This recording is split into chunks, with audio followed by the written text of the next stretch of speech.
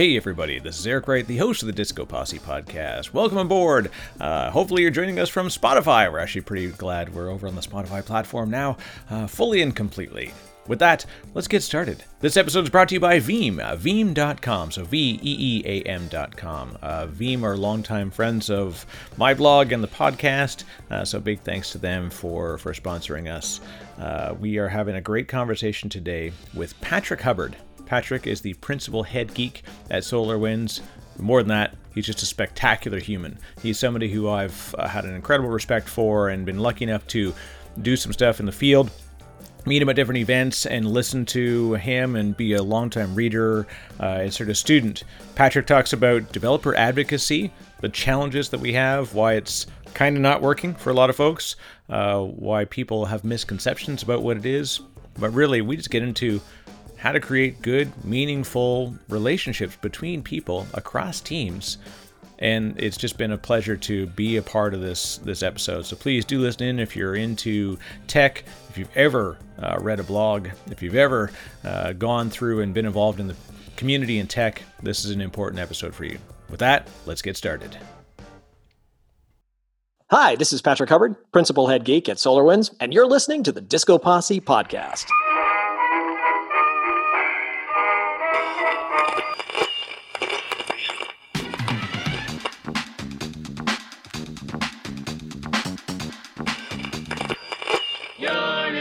To the Disco Posse podcast.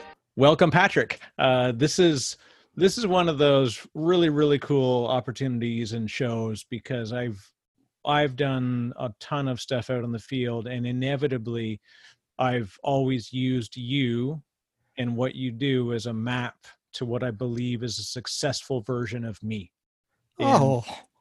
And well, I don't know how I'm going to live up to that.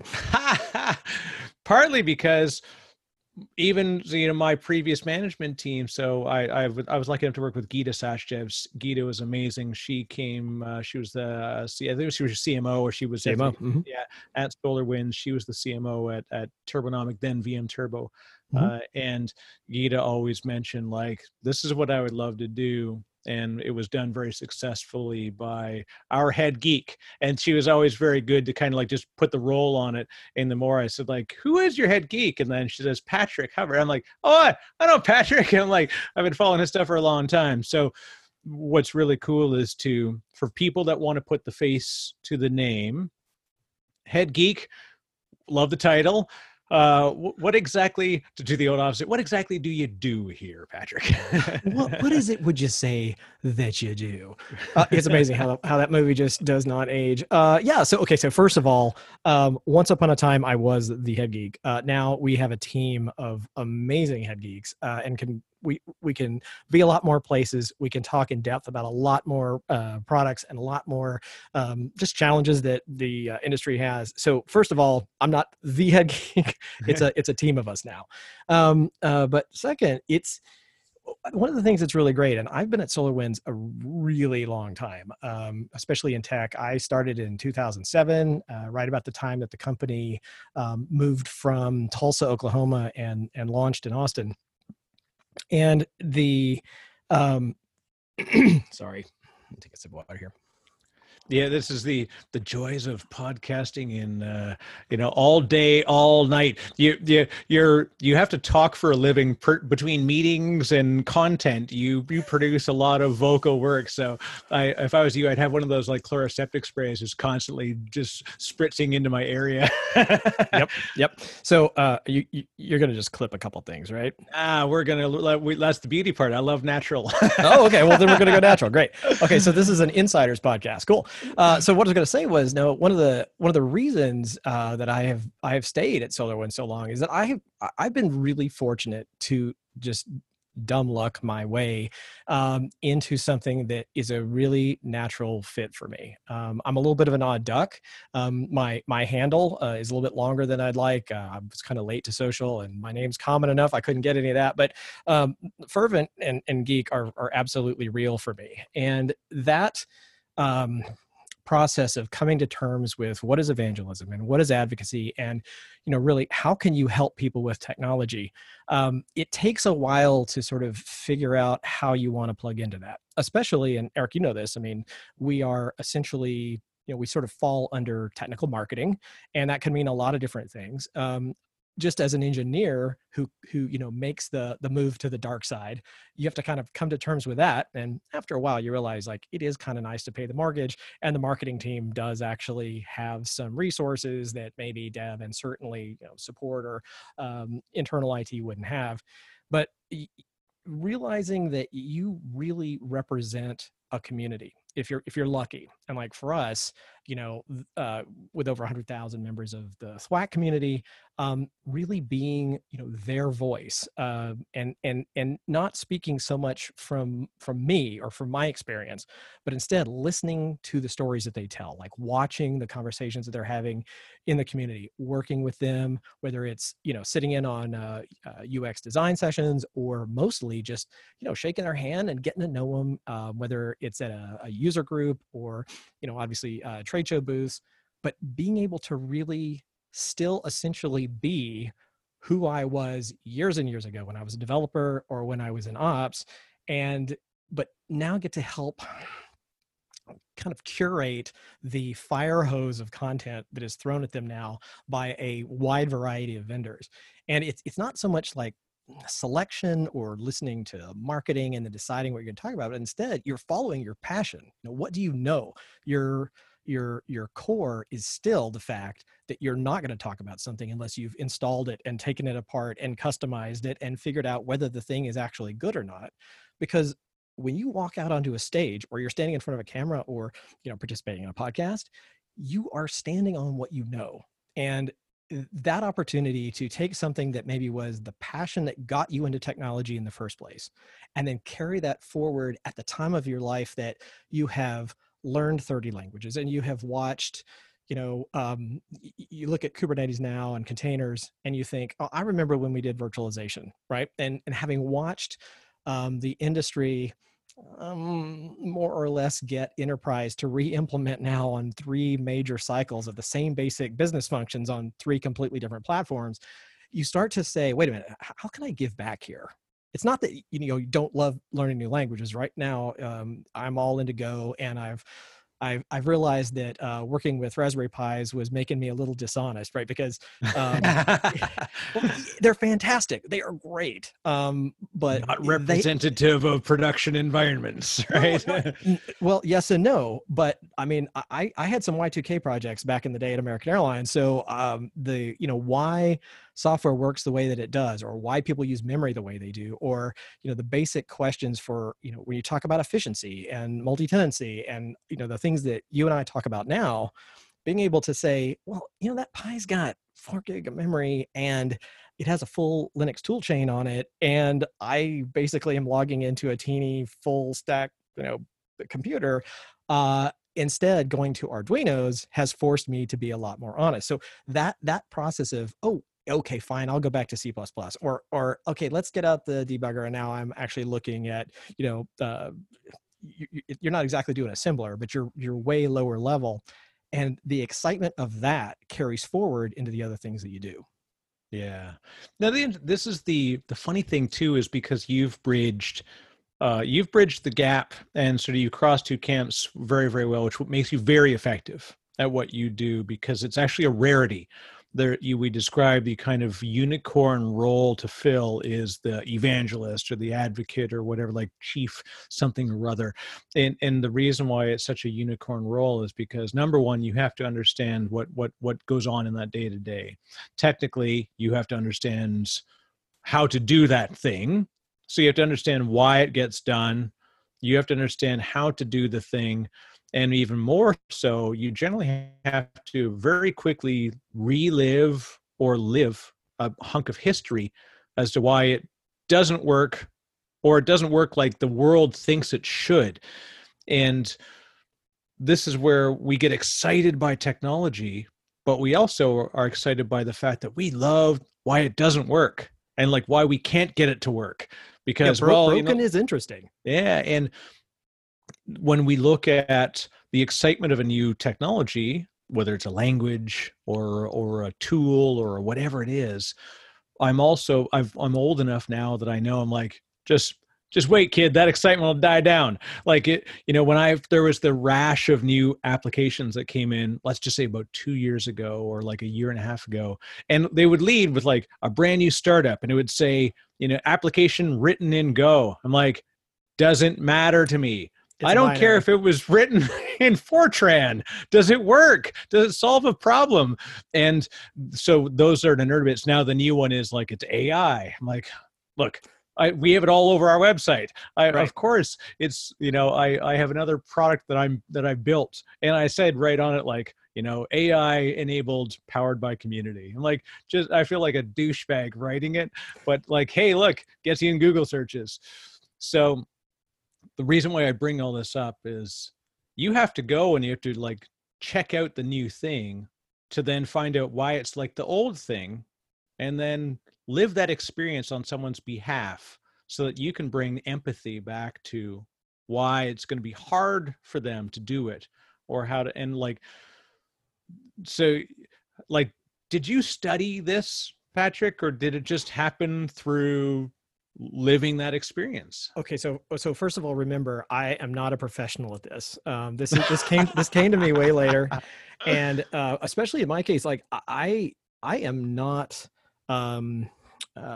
super polished. I'm actually socially a little bit awkward, and I paper over it with some charisma, but I stand on my technical knowledge, and it has worked out for me over the years because, I mean, for people who haven't been a part of either a development team or an operations team, it's hard for them to understand, like, what do you mean you spent 45 minutes arguing with a peer about, the nuance of a single character in a YAML file, right? So that process of being, I guess now we talk about being data driven, but really being fact driven. Or if you're looking at, now if you're, instead of, talking about alerts, you're talking about signals, or instead of monitoring, you're talking about observability.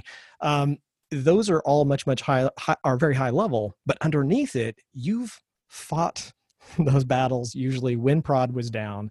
And the way that that many people, and a lot of the folks that I follow who I really respect, are also a little awkward with fantastic things to say. They are incredibly helpful for their communities, but they are also using their confidence comes from what they know.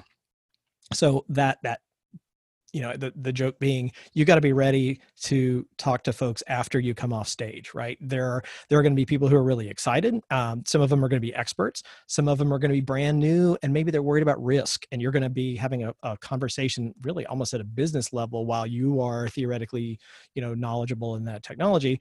And some of them are going to be really mad. Right. They, for whatever reason, either they want to prove you wrong, or, usually maybe they had some bad experience somewhere, and learning to realize the opportunity of those conversations. Like when somebody's mad and they're talking to you, that's an opportunity to create a relationship that's going to last a very long time. Right. People don't get the importance, the fact that they're mad and talking to you, you won. Right? Like, it's, well, no, they're crying out for help. That's it.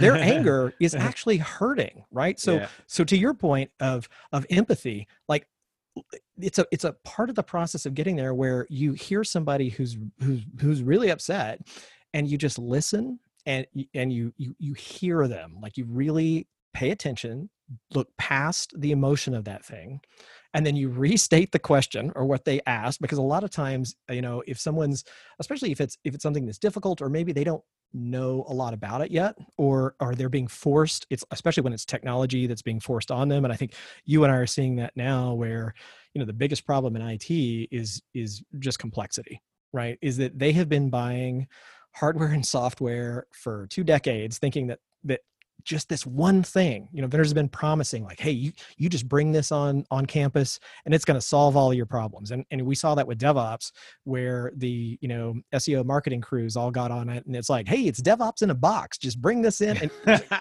like, Yeah. this is so much bigger than that. No, that doesn't work. And so they really, the IT professionals right now are really looking for answers, and they're not looking for technical answers. They are looking for advice. And the great thing about that is once you get, some years in, you have been there. You have had that line of increasingly higher ranking execs standing behind your chair while you're down, asking for, hey, if you could just send an update email on where we are on when we're going to be up again. And you're like, I'm trying to fix this. Just just back off. And so the thing that would be best for production would be career limiting, right?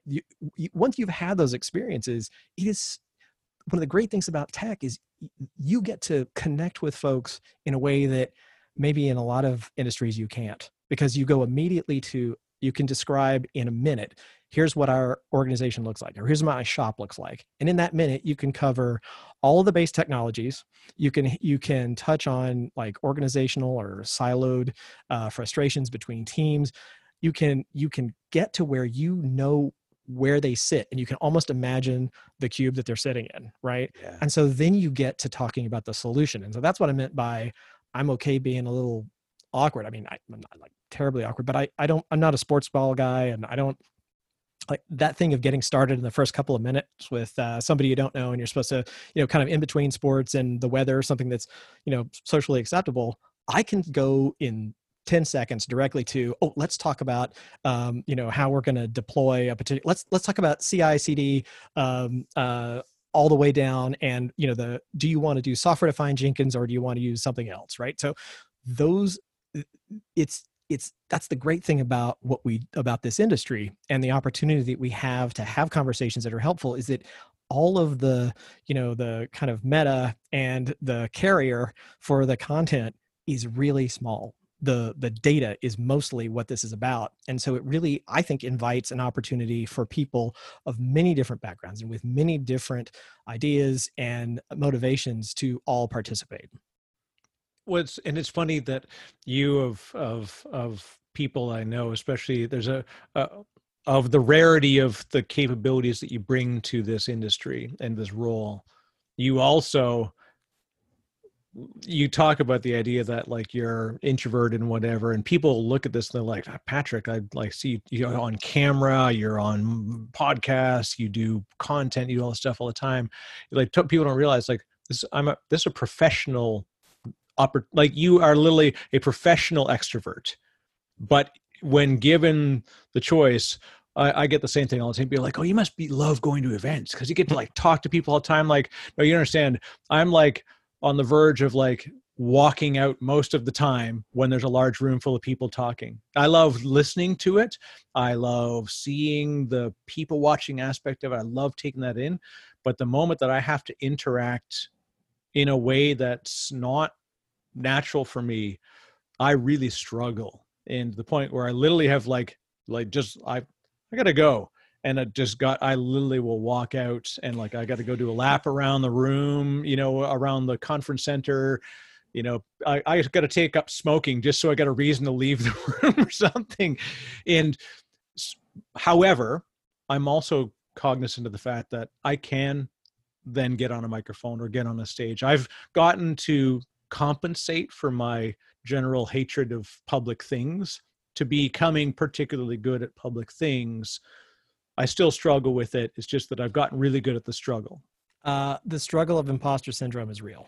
And and quite frankly, if you aren't scared, something between nervous and scared, but if you're not really sweating a little bit in those couple of minutes before they call your name, or you do those ones where it's kind of self-service and the room is filling up and then you're supposed to figure out when to start and all of that business, when you're like focused on this is where I'm going to start my presentation and just getting through the first couple of minutes. If you're not nervous, then you're not really connected to the conversation that you're about to have. especially if you're a maniac like me and do all of your demos live. And I have had some people that I really respect tell me that I'm an idiot for doing that. And a couple of times the demo guides, I did not burn enough offerings, and I have died on stage. But if that thing of, and that's really one thing that's different, is that I don't know about you, but I could never be on camera again. I could never walk out on stage again, and I would be perfectly okay. I don't do this because I wanted to do it. I didn't see this opportunity like, hey, I'm gonna bump my profile. I mean, if you look at my what do they call it? A personal brand, you look at like my LinkedIn profile, or I don't know what I'm doing, and I never update it. And it's not about like trying to build a following or something else. I mean, we are not Kardashians. That is not the name of this game. It is not about some numerical reach or impressions or whatever. It is about helpfulness.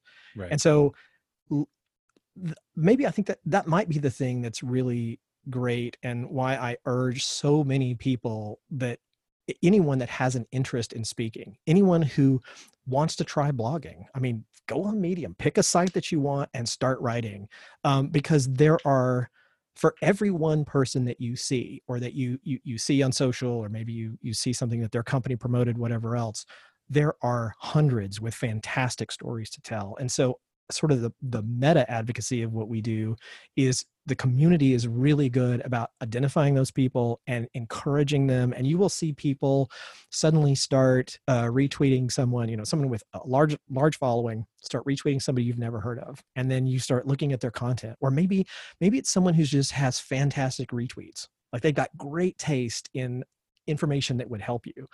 And so I think one of the things that we do that we're really good at in this industry, and it feels, one of the reasons I like participating, is that welcoming makes this a truly community endeavor.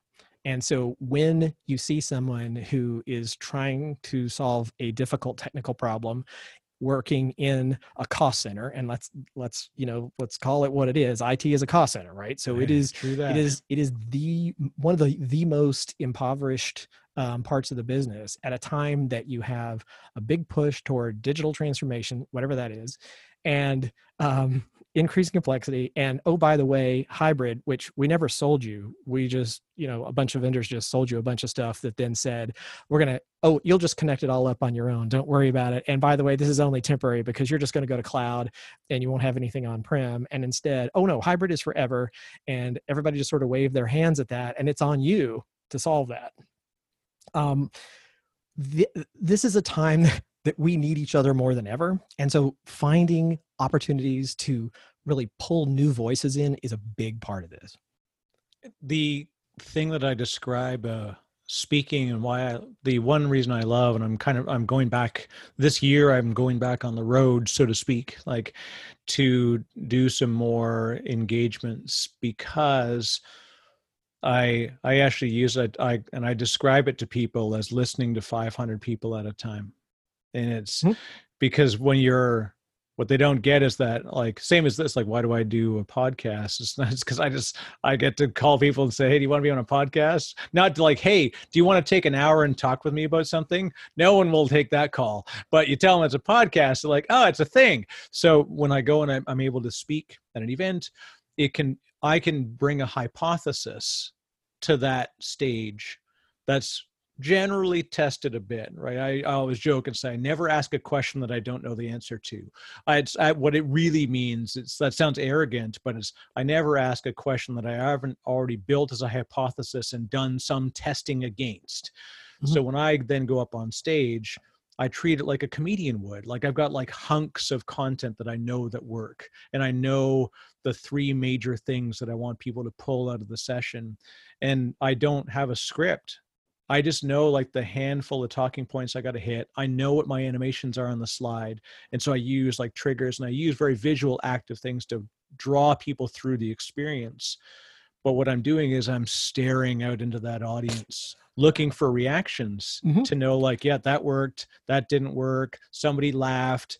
Okay, good. So then, because the idea is, or somebody disagreed with you. I love that. Right. Like I think probably for you, I love being wrong. I learn faster when I'm wrong, and it may be, going back to Prada's down, but the tension of realizing that you've overlooked something, or there's a new detail for you to go discover, or oh my gosh, I've been saying that for 2 years and it is patently incorrect. Yeah. Being able to fix that. I mean, that's what we do in technology. We fix things. We like to create order and set things right. And so being wrong is a part of it. But Eric, let me ask you this. Which do you find easier, live conversation or video?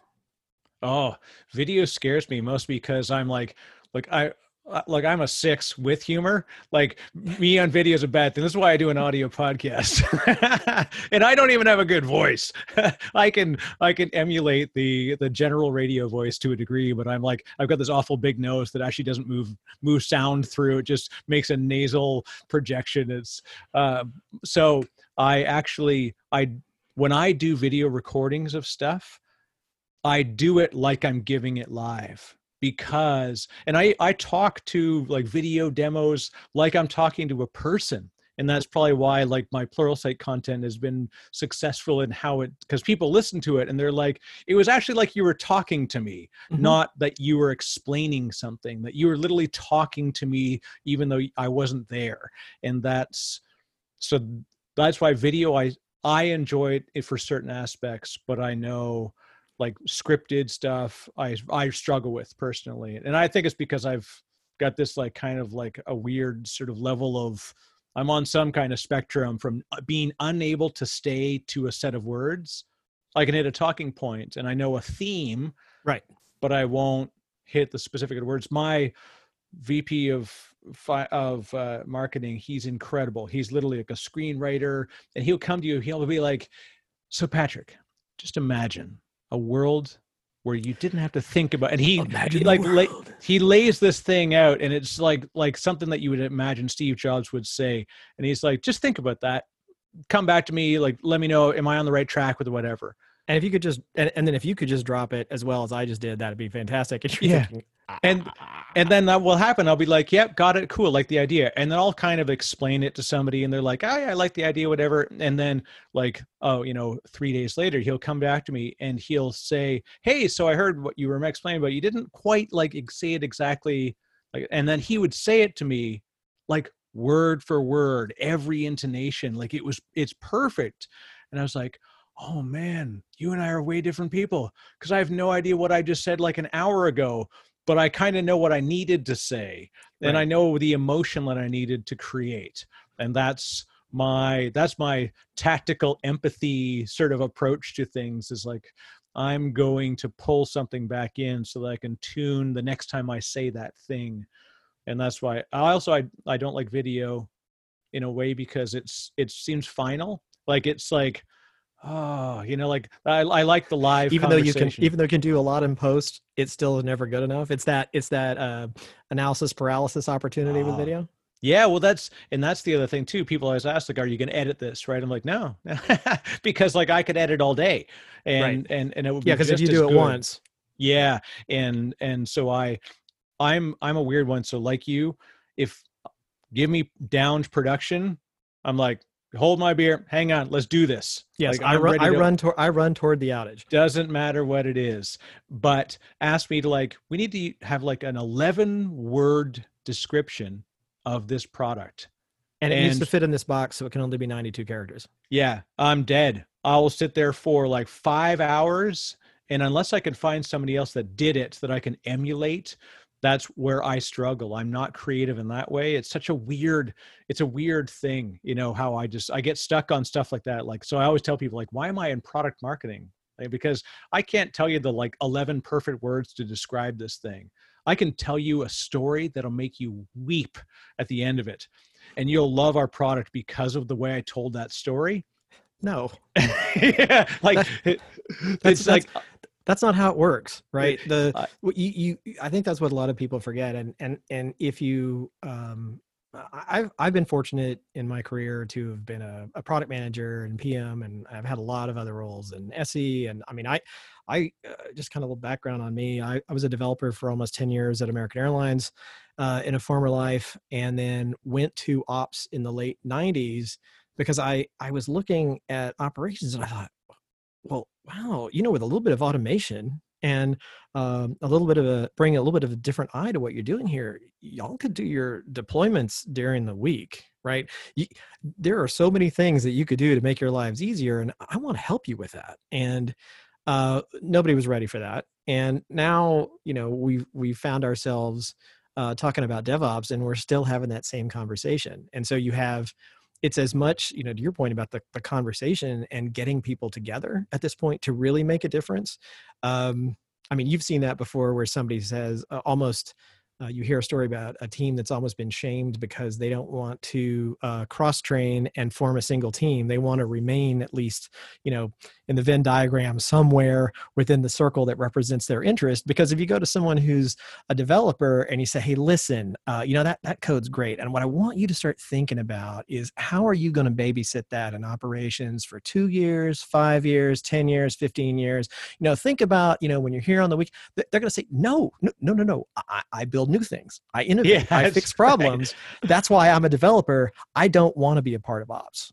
And if you talk to someone who is an amazing ops engineer, we were talking about before, like running toward the fire, running toward the danger, that classic, part of, I think, all of us that likes to occasionally perform a heroic act, but you do not want to be a hero. That is not a part of IT, right? Because then you're that person and that'll take you to that too important to promote role, right? Yeah. But you say to that person like, hey, first of all, no, forget Python. You're going to learn Go, and we need to get you set up with a tool chain, and we need to start talking about how you're going to implement your delivery pipelines, and really, we need to have an observability conversation and error budgets, and that person's going to say, I'm not necessarily interested in that.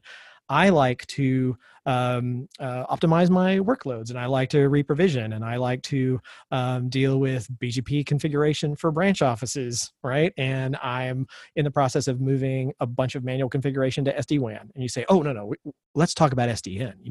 There are so many other things that if you could just do an overlay controller topology here, and you've lost that person. So there is an opportunity now, though, to really have conversations, like to be going back to being empathetic and being open and coming from a place of helpfulness to listen to both sides of that conversation, and then help them just talk about the thing that they're trying to do. Like throw away the acronyms, throw away all of the vendor labels, hardware, all the rest of it. Like have a conversation about what are the business objectives for that organization, and then back everything else out of that. Yeah, it's going back, and this is also a sort of an age thing that we, as young technologists, we are excited by the tech, and as older senior is not the number of years you've been doing the thing. It's the evolution in how you think about what you do when you do the thing. And I learned early on of chasing the title. I became the youngest senior systems administrator at Sun Life in the history of the company. I said, like, I don't understand why you can't become a senior engineer in 18 months. And they're like, you just can't. It's a 3-year minimum. And it's generally 5 to 7 years because you have to go through all these stages and gates. And I was like, all right. A challenge accepted, and I went through the path, and I got the title unearned in a way, because I kind of just like I was just basically said, if I were to train just for this thing, you work in the system. Yeah, so I got there, and then given that exposure, I then stole everyday knowledge from my senior peers and backed into the role that I had already gotten to say, like, hey, why would you actually do this, make this decision? I was going into rooms doing architectural designs and then working with vendors, and you'd go through this whole thing with the vendor, and then they would say, okay, good. Well, tell you guys put up the SOW. We'll do all this thing. We'll figure out what the first engagement will look like. And I'd be like, hey, this is great. Looking forward to it. Shake their hands, something like that. And then you'd walk out of the room. And you're like, man, that's really cool. We're going to be doing that thing with this company, this product. It's really neat. They're like, yeah, no, we're not going to buy that product. I'm like, why did you just say all that stuff? They're like, that's what we do. We get them to the next stage of negotiation. We decide if we can get it at an 80% discount. We may be, and I was like, oh, wow, you guys are working at a different level than me. And that was like the senior thing. So then the same thing with like production and empathy that I learned. It was my support was not of the technology, but of the people that are using that technology. And once I really attached the consumer and the end user to that thing, you know, what do we call them? We used to call them end losers. Like that was what a horrible thing to do, right? That's what the help desk would call them. And I was like, there's empathy. Yeah. So yeah, and then that person accidentally, you've got a hot mic and they overhear it. And now this person who maybe is an expert in a particular part of the business, and they are a sentinel for that one ticket that may make a huge difference in operation. And you've basically now dissuaded them from engaging, right? Yeah. And so then the next time something happens, like, oh, I'm not going to open a ticket. And then you find yourself really down, or maybe the risk for deployment, or, you know, when you set a date suddenly goes up. That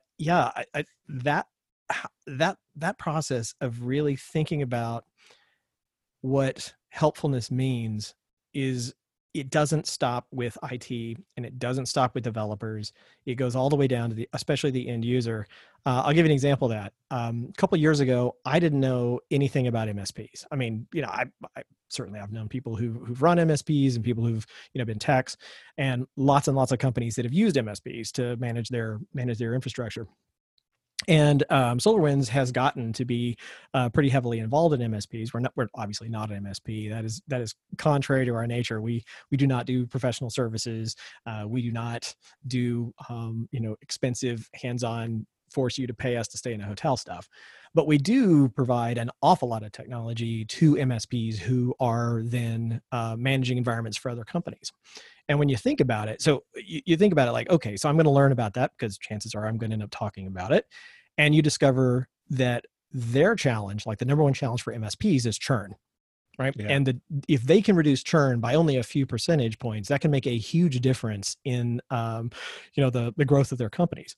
And so little things like secrets management, right? So there is a noticeable effect on churn if you can demonstrate better secrets management for the customers that you serve. Like, you know, for you and me, hey, you got LastPass, and then whatever your IT team is using, you have some sort of internal secret store. But if you're managing 5 or 15 or 50 different customers, and it's your techs who may come and go, and protecting the most important secrets of that customer is really, really important. And so being able to talk about that, and talk about secrets management, and talk about, you know, artifacts and got a cross-team communication around documents, and even things like dynamic distribution of run books, that is not anything that I ever talked about. Now it's something that I talk about because I'm excited about that evangelist side of, oh my, this is the most amazing thing ever. Let me tell you about this. Yeah. But then you temper it. You start thinking about, okay, well, how am I going to talk about this? And then you think about, wait a minute, those businesses that those MSPs are managing have my credit card numbers, and they have my medical records, right? They have all kinds of information that is really important to me that it does not leak. And so that conversation that was at once, okay, this is really cool, it's brand new and shiny, it's, you know, continuing education in the very best sense, turns into an opportunity to really help the broader community, including yourself. And so that cycle, when you can do that, I mean, it's almost like, you know, it's not that unlike explaining the basic fundamentals of a feedback loop if you're trying to actually build a DevOps organization. That cycle of finding the thing that's exciting, and then determining that there is something that is applicable to the technology professionals who are going to use it, and then the end users is the thing that validates what you're talking about, or what you're broadcasting about, or what you're creating a video about. And that's, again, that platform of excitement plus understanding plus helpfulness that makes this role so just really exciting. Yeah. The way I described it when I talked to the MSPs, especially, like you said, they work at a different scale, and they have different kind of ways that they're measured in success, and like you said, churn's a huge issue, and even just in general, like anything they do, like that's why automation is such a core fundamental to what they do, because they have to enable rapid onboarding and rapid offboarding. Sadly, like that's kind of, they got to be ready to get them in and get them out, so that you hopefully won't. I was talking with a bunch of different folks at an event one time, and I said, so this is why I shouldn't be in product marketing. I said, because I described our product as, we automate the stuff that sucks so you can automate the stuff that matters. Like let me solve the stuff that you don't want to deal with, and then you can actually spend time doing secrets management and customer onboarding and like better provisioning processes and stuff like that. And it was because, again, like looking at the reason why people don't leave a provider, a vendor, or whatever, this lock-in thing is BS, right? So what you want is freedom, and freedom doesn't mean that you just go from place to place. Like, no one takes an application and they move it from cloud to cloud. No one does that. That's a terrible idea. Yeah. But what they want to be able there's no confusion about what multi-cloud means. Right. But they want to be able to. And so, like you said, if I go to a company and they've got these like weird, rigid manual processes, I know it's hard to leave them. So I'm less likely to go to them. Right.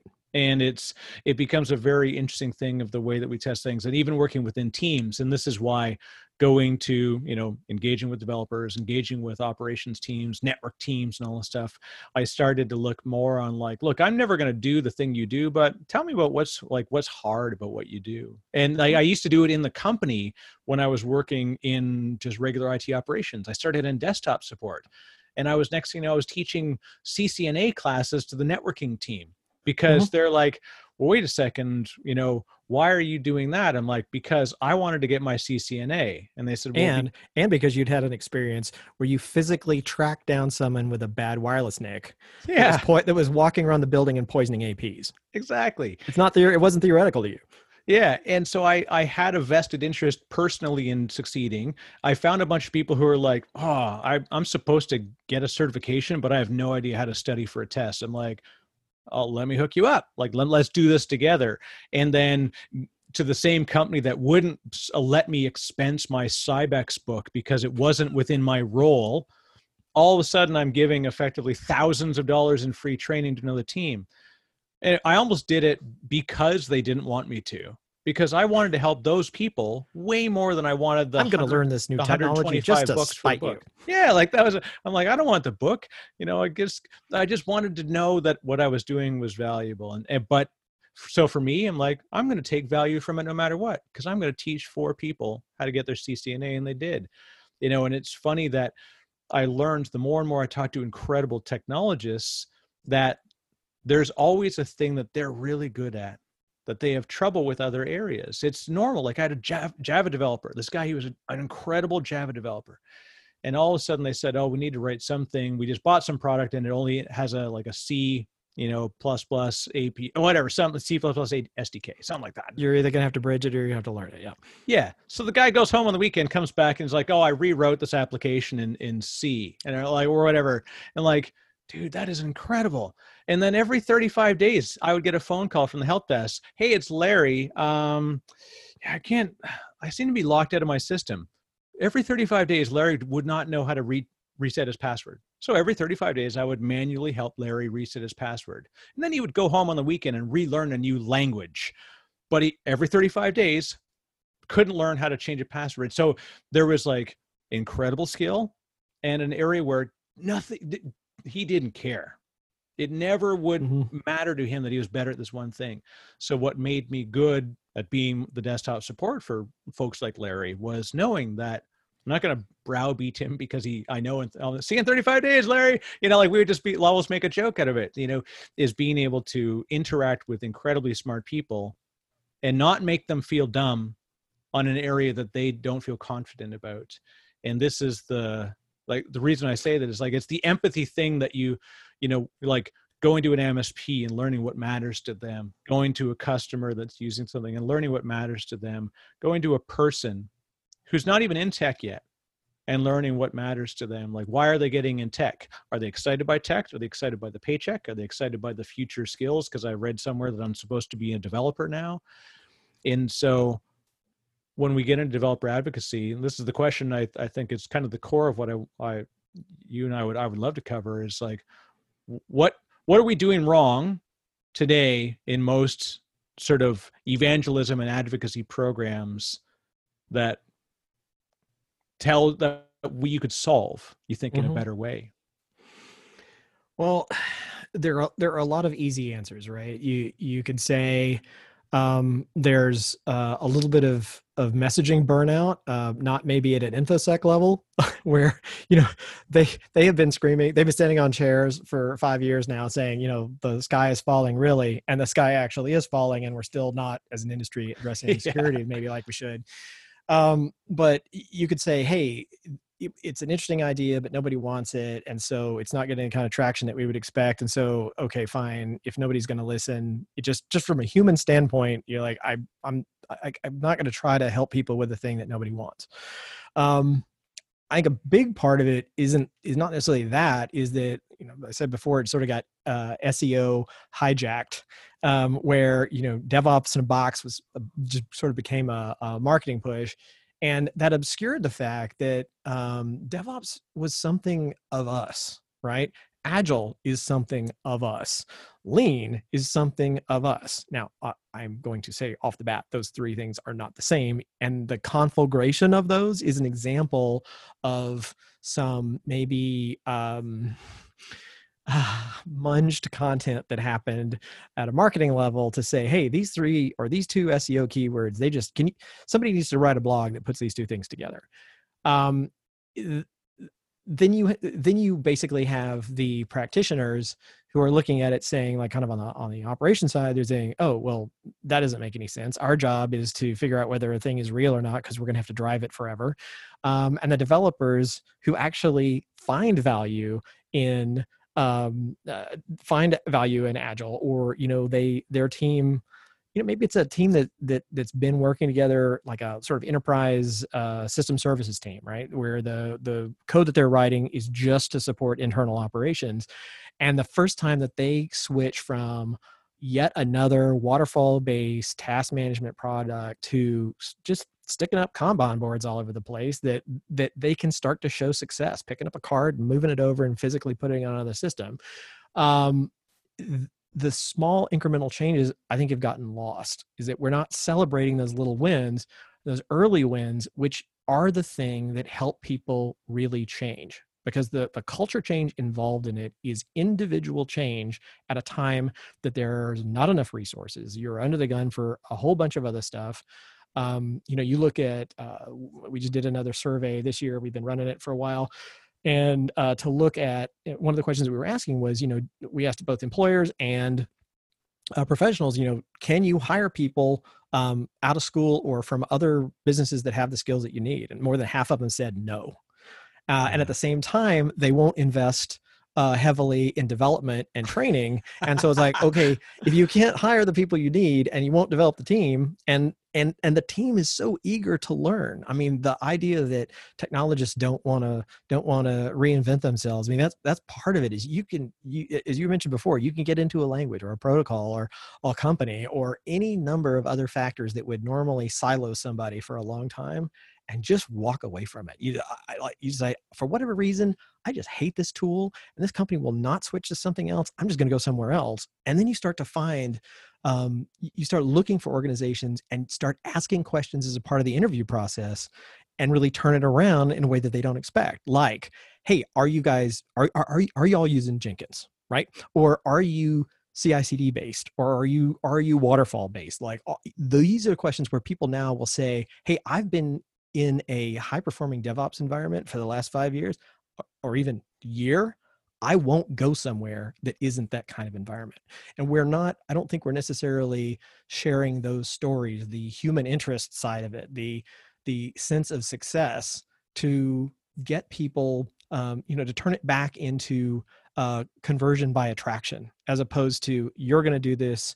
A couple of years ago, we had a lot of almost dictatorial, edicts that you would see. And anytime someone says, we're going to be all X by this date, right? We're going to be all cloud by 2018. No, that never happens. Someone sent me an email one time and they're like, we're over the next 6 months, we're going to switch to a DevOps approach. And it was an insurance company. And I'm like, no, you're not. Your COBOL is not gonna enjoy that at all. I think the weird thing that we have. We get the goals set by parts of the org that don't affect and manage the results of the change. Mm-hmm. And I think that's the skin in the game of making these edicts is it can't come from top down, because the top down doesn't manage the day-to-day. And there's got to be this is why feedback loops include internal. People always think of like DevOps as, between two teams. Like, no, DevOps, the feedback loop is actually between 6 teams, right? It's between the end consumer of the product. It's the management team, the budgetary owner, the CISO. Like, there's literally all these different people that are involved in making sure that we're on track. So if any single one of those things says, yeah, we're DevOps. I remember going to my team one time saying like, hey, I've got a development team. Like, I just learned how to automate the entire build process for your environment, so that basically I could spin it up super easy so that you can like have a consistent environment when you're doing your developments. And I said, so we're going to create this idea of like kind of like a DevOps approach to managing your infrastructure. And I'm then going to build production using the same way. Mm-hmm. And they said, well, we don't need that because we already use that DevOps and we already automate all of our stuff. Mm-hmm. Like, I'm fairly sure that you don't know what DevOps means, because we in the ops team have no idea what you did that. Like the feedback loop, really, really tight there. Not cool. And the funny thing was, it was more them just like, it was the NIH problem, not invented here. Like, no one wanted to accept that something was good if it wasn't instantiated from their team. And so we culturally had to work a lot harder on how we interacted with them and how we celebrated the good things that they did, instead of punishing them when bad code got to production, or when code didn't behave as expected in production. Yeah, we're going to put our developers on our second tier escalation path on the weekends. That'll fix everything. Well, and that was just lose your developers. That's it, right? And it's such a weird problem that we have and this again, like, there's a reason why this theme of empathy is throughout what I'm discussing, and why your experiences are so strong in supporting my hypothesis that this is the differentiator between good advocacy programs and good vendor relationships and non-good relationships, is that if you don't actually listen and learn from the people that are using the thing, all right, Steve Jobs, apparently we're holding it wrong. Well, when 6 million people are holding it wrong, they're not holding it wrong. You've got you've got an application or a product problem. So it's being better as, technology vendors in active listening through, whether it's product management, community side engagements, just going out to people saying like, hey, what actually matters to you when you go through this? I was actually on a call not long before this. It was the same thing. They're like, we're going to build custom training for you. And they're like, okay, great. What's it going to look like? Like, so this is the toughest question to answer. I'm like, what actually matters to you? And they said, well, the people that we're going to be training haven't used the product. I'm like, perfect. And they're like, what do you mean perfect? I said, what do you need to do better tomorrow that wasn't good today? Mm-hmm. And they're like, and then they start to think about when stuff goes down, how do you deal with this? And you start to ask these kind of sort of probing questions on what sucks about their day to day. Like, okay, cool. How do you deal with that when it's not an emergency? And they're like, we just don't. And then it becomes an emergency. I'm like, okay, cool. So that's the thing that I need to fix, right? Is before it becomes an emergency, and versus, well, I'm going to get you a great root cause analysis product. I'm like, whoa, what if we could actually slow the need to get to root cause analysis. It's not going to defer the fact that we still need it. Let's talk about signals. Right. And so it became a very different way of coming to what they actually need. And then can I create a product or a way to use the product that fits that need instead of me shoehorning my use case into their day-to-day and failing at it. Yeah, and I think you're exactly right. And kind of going back to what has gotten in the way of adoption of DevOps approaches also is that this sort of prepackaged idea. This is maybe 5 years ago around dogma, right? Like if you these are the processes that you have to adopt, and if you don't, you can't call yourself DevOps. And DevOps, first of all, isn't a thing. It is not a certification. It is not something that you can get a sign off. No auditor is going to come in and say, "Hey, guess what? According to our governance policies, you're DevOps. Congratulations, you passed." That's right. But what it really is a set of optional techniques that you can choose, like Legos, to decide which ones you're going to focus on. There's a set that kind of goes together that you really want to focus on, but it's not something that you're being scored against. It's what parts of this aspect work in your organization. And so when you take it from that perspective, the first thing that you discover is that development and ops are actually way more alike than you might think. And when this is that thing where if you talk to someone who's not a technologist, they will say something like, developers, they just want to write code. They just want to sit there all day and basically do Sudoku and crossword puzzles with code and just, check the thing in and walk away and it's going to be great. That's assuming, a civilian knows what a Git push is. But the reality is, no, I want to create something that I can tell my mom about, and it's something that she uses and say, I wrote that when you click on that button, the 15 systems that are connected together to figure out how to put that together into your mobile app, I wrote that. There's a concurrency model that's a part of that. I was the one that figured out how to tame a whole bunch of JavaScript async behavior to make that thing work. If you're a developer, you want to see your stuff in production. And then the operations team, they are the production people. They want to put things into production. They are in the business of service delivery, and it makes them happy. Every hour that goes by that an application is available, when you look at, especially if you expand your metrics to include actually monitoring end users, because now your infrastructure's gone opaque because you've gone to cloud, right? To be able to know that you are providing great service includes the fact that it is sitting on a software stack, and you love the software that makes up that stack, and you really appreciate the work of those developers in everything that they do. You think an end user is happy when a nagging rough edge gets sanded down. Oh, no. Ops loves it because ops business, because their job is they're just going to have to paper around it, right? They don't necessarily always get the pull of, I know that thing's been running for 6 years and it's been certified several times. And if we even touch that thing, we're going to have to fully regression test it. And who knows what's going to happen.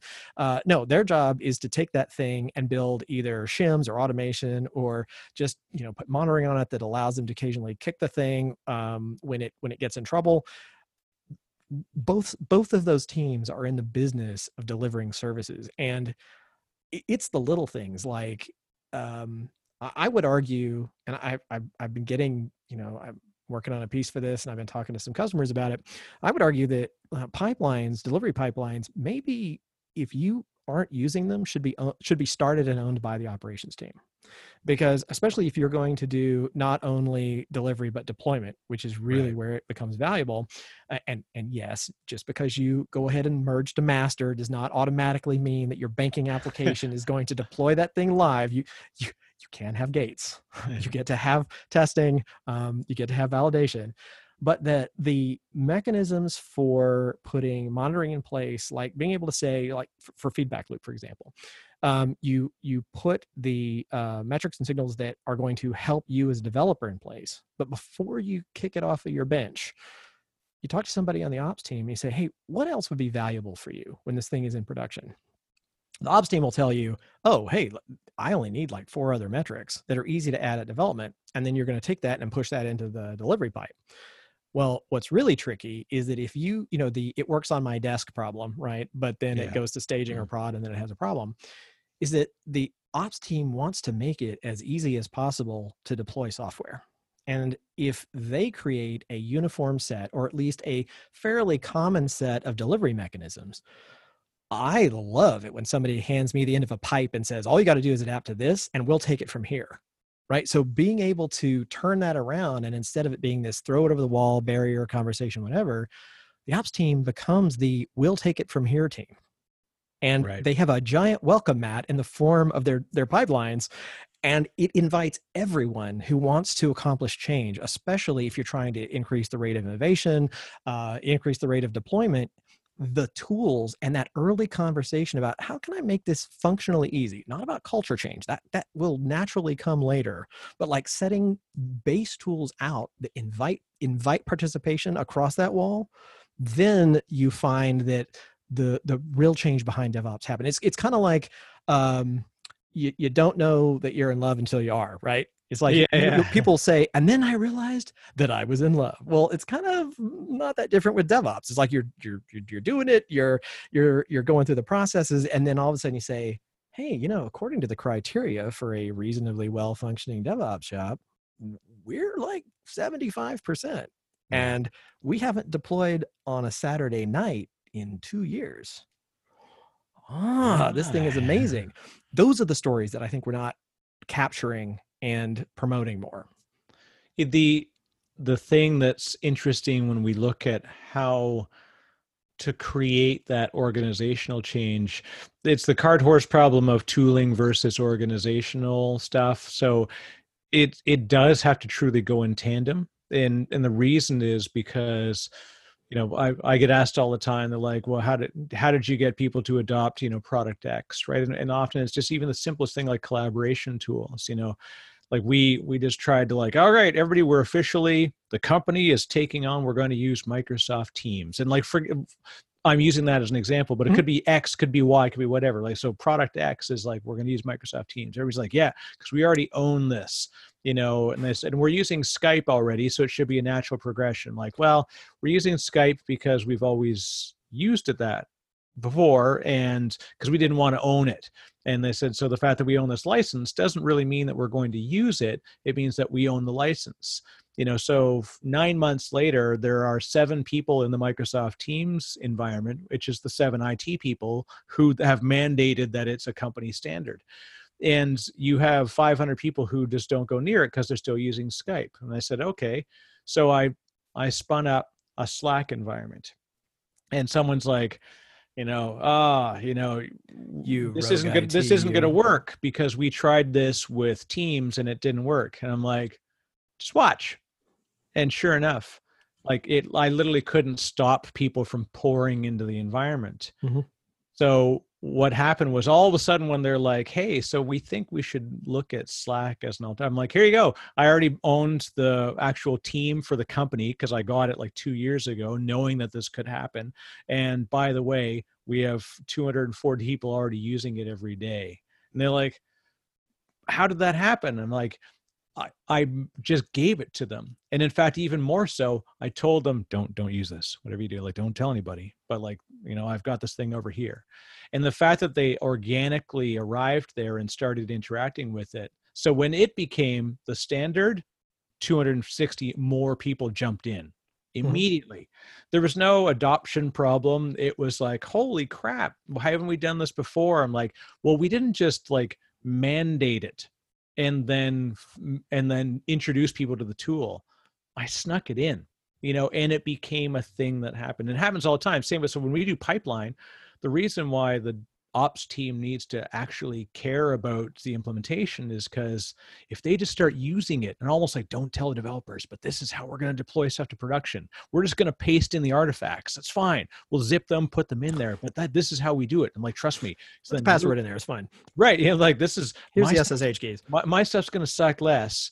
But then in the end, they're like super proud to show it to the developer. And they're like, wait, I've heard about this. And then they like, oh, okay, this actually works for somebody. And they now have a vested interest in doing it. And now you've got the organizational thing solved, because culturally, Now they were like, ooh, you gave them an ooh. That's I finally gave them something that they cared about, not that was mandated that as of 2020 in April 4th, we will be a DevOps shop. At 1600 Zulu. Yeah. Yeah, but I mean, to your point, I mean that is a classic case of the good and the bad of letting not allowed, the good and the bad of the way that teams adopt really sticky tools, right? Yeah. BlackBerry was an example of that, right? I mean, you looked at their sales process was fantastic, right? So you'd have a couple of kind of cowboy hotshots in a company that would get their own BlackBerries, and they would love them, and they enjoyed the keyboard, easy to use, and like, wow, I can send an email right here in my car. This is amazing. And eventually an executive would get one, and then they would have problems with it. And then someone in IT would call RAM and say, hey, I'm beginning to, this is a management problem. And they'd say, oh, we have this thing called Bez. You are going to love Bez. You'd get that one-time big new license. They'd get that one-time new big license and maintenance on the Bez server. And then the next thing that would happen was it would turn into a permission to print money, because everyone in that company would be entitled to that monthly fee per device. It was the device that drove it. It was the integration, and it was the Bez server behind it, the magic that made it happen. Slack is one of those things where Slack has some rough edges that drive me insane. I think I might have 11 accounts in the sidebar now, and this is what you got the problem that I used to have, which is it's brutal. Yeah, and you look at most of them aren't even internal, and so then you look, if you were in IT and you were looking at this frustration and you're talking to someone who says, I just wish this was organized, and then you look at the list of bullet list features on Teams, you say, hey, this does all the same things, this is fantastic, and we're just going to switch to this. And then nobody says, yeah, but what are we going to do with the history? Well, it's just chat. It's like, oh, no. No, it's not. Contraire. No, it's not. It's a searchable database of all kinds of buttery goodness. And that migration can't happen. And that the other system remains a system of record for a really long time. And if there had been a conversation early, then maybe there would have been some more understanding about saying, hey, yeah, I know this is yet another thing, but our efficiency is N% higher using it. Now, then that gets to sort of not exactly observability, but rethinking what metrics are. If you can start including, like, I always urge teams to like start putting business metrics and team metrics alongside infrastructure. So in those same views that you are using to make sure that systems are operating the way you expect, you start doing things like, well, how are we doing on our close rate or our change rate? You said before, you're talking about, how often do you make a change and you don't know whether it was successful or not? We have instrumentation all over everywhere. And you ask the question, you're like, well, how have you instrumented your change process? Well, what do you mean? Okay. How do you correlate change rate to error rate? And then there's a brief moment where you sort of see this look of, oh, this is another hard thing. And then say, hold on a second, let's talk about error rate and error budget. And the next thing you know, and at first there's I've heard of these things, and now we're into DevOps, and that's a whole lot of. I've heard of your foo-foo DevOps stuff before. or we're not SREs here, and that doesn't make sense. And then I think one of the things that is really cool about talking, being rooted in users, people who are actually working in technology every day, is that instead of having this high-level conversation about the benefits of it, XYZ, you're basically saying, you can start with a question, which is, how do you know whether you're in a period of fixing things or you're in a period of changing things to improve them? And the answer is, well, we kind of do both at the same time. And then you say, well, listen, error rate and error budget are all about helping you communicate with management to make them feel that you have risk under control that's going to allow you to make big changes and innovate. And then at the same time, if you lean too forward on your skis on that, your error rate starts to go up. It's like, we can show you we're going to transition to break fix. create some dashboards with those metrics that they can see. And then every now and then you sort of see this spike in error, and you see the error budget starting to burn down. There's that email like, hey, y'all on this? Yep, we're on this. And then the next day, all of a sudden the error rate starts to come back down again. And then you realize now you're in a fixed period. And they think about budgets, right? The further you go up in management, the more they are actually thinking really about the finances of the company, like, and how they are driving the bottom line. And so now you're talking to them in terms that they're really comfortable with. And I don't know, let's say the more experienced I become, is a euphemism for turning gray. I'm beginning to think, and you tell me if you did the same thing earlier in your career, when you bring business and technologists together and you say, you know, we need all the information, we need all the details, and one group has one set of taxonomy and words that they use to communicate their desires, and the other one has a completely different. What we need is a union of these two sets. This is going to be perfect, and then we'll have all the words in one place.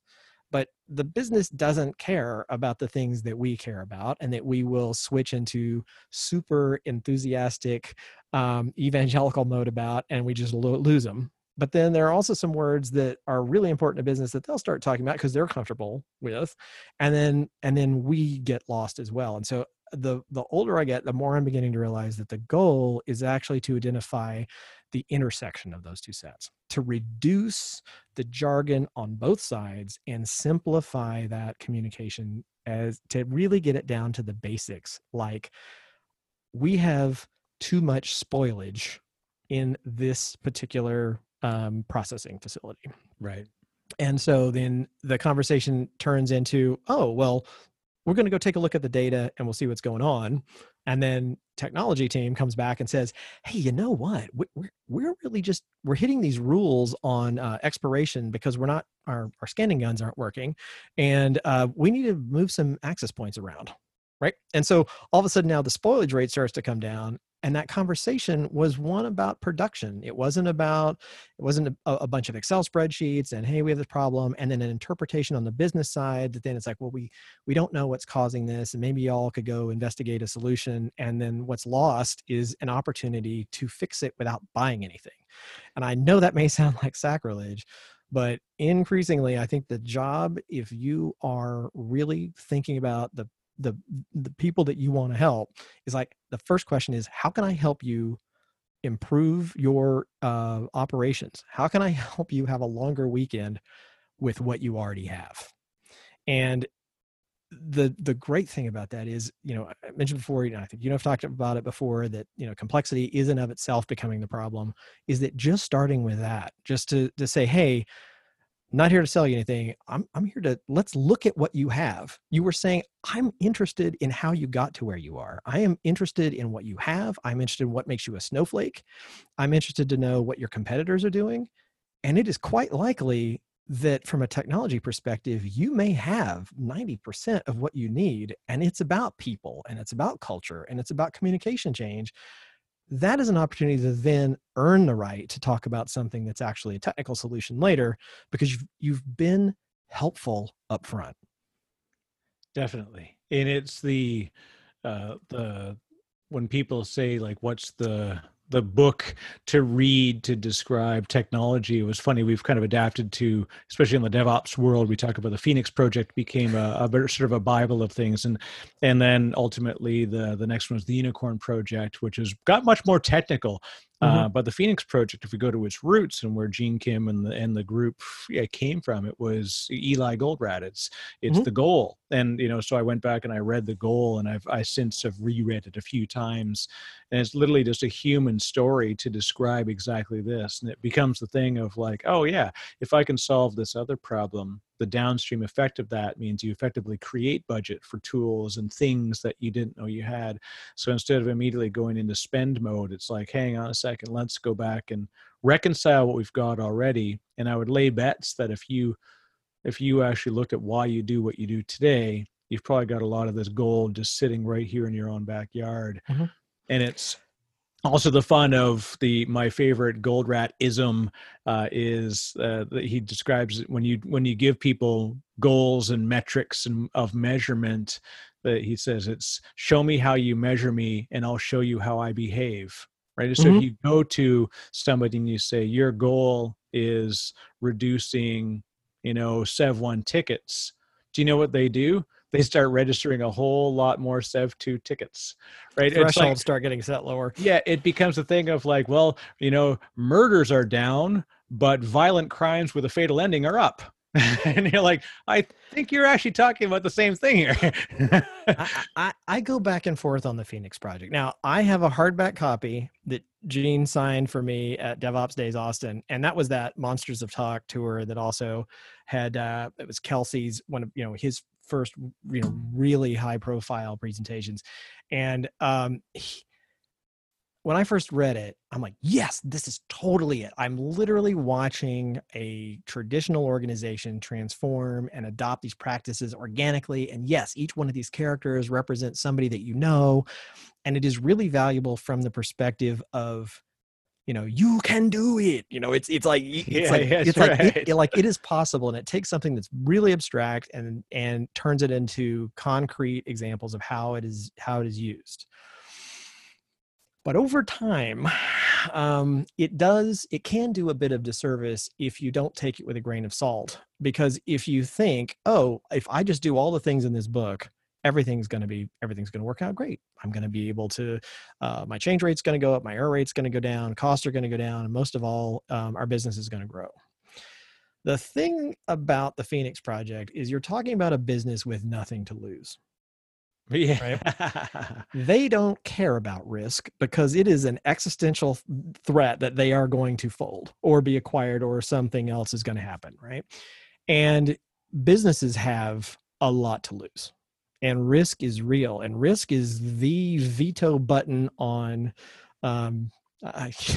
you and I have seen lots of projects that would have been fantastic where misunderstanding what the real risk was or not being able to accurately describe it or to mitigate it was the end of that project. And a lot of times ones where you start down the path, risk says no, there's a retrenchment, and it's so severe that now the next time you intend to actually accomplish that change, nobody's even going to talk about it, right? Yeah. Because the risk alarm goes off and everybody freaks out. And so risk, a lot of how many times have you seen people start to adopt some of the techniques of DevOps, inspired by the Phoenix Project, and then it doesn't work, or the communication about it, or maybe the scope is too large, and then someone who cares about the business and should legitimately be concerned about risk. I mean, they are the ones that are making sure that stockholder value is maintained. Says no, and then everyone just says fine, we're never going to accomplish it. So then you realize, okay, risk analysis needs to be part of this conversation. That's not in the book. Yeah, right? It's not a how-to guide. No, and that's the good thing. So sadly, we could run this all day long. I could cut into like 17 different podcasts, and this would be basically a Harvard Business Review on how to DevOps and how to do developer advocacy right.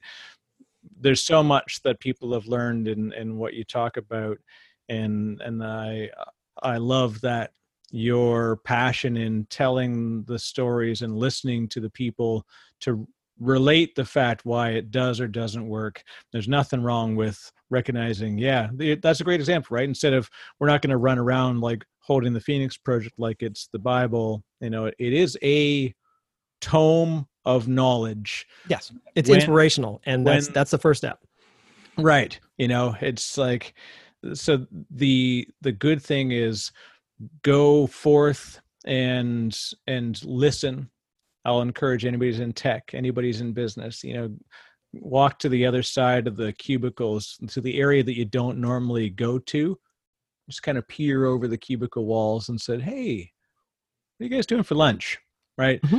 Sit down and listen to how those folks are living and what stuff sucks about their day.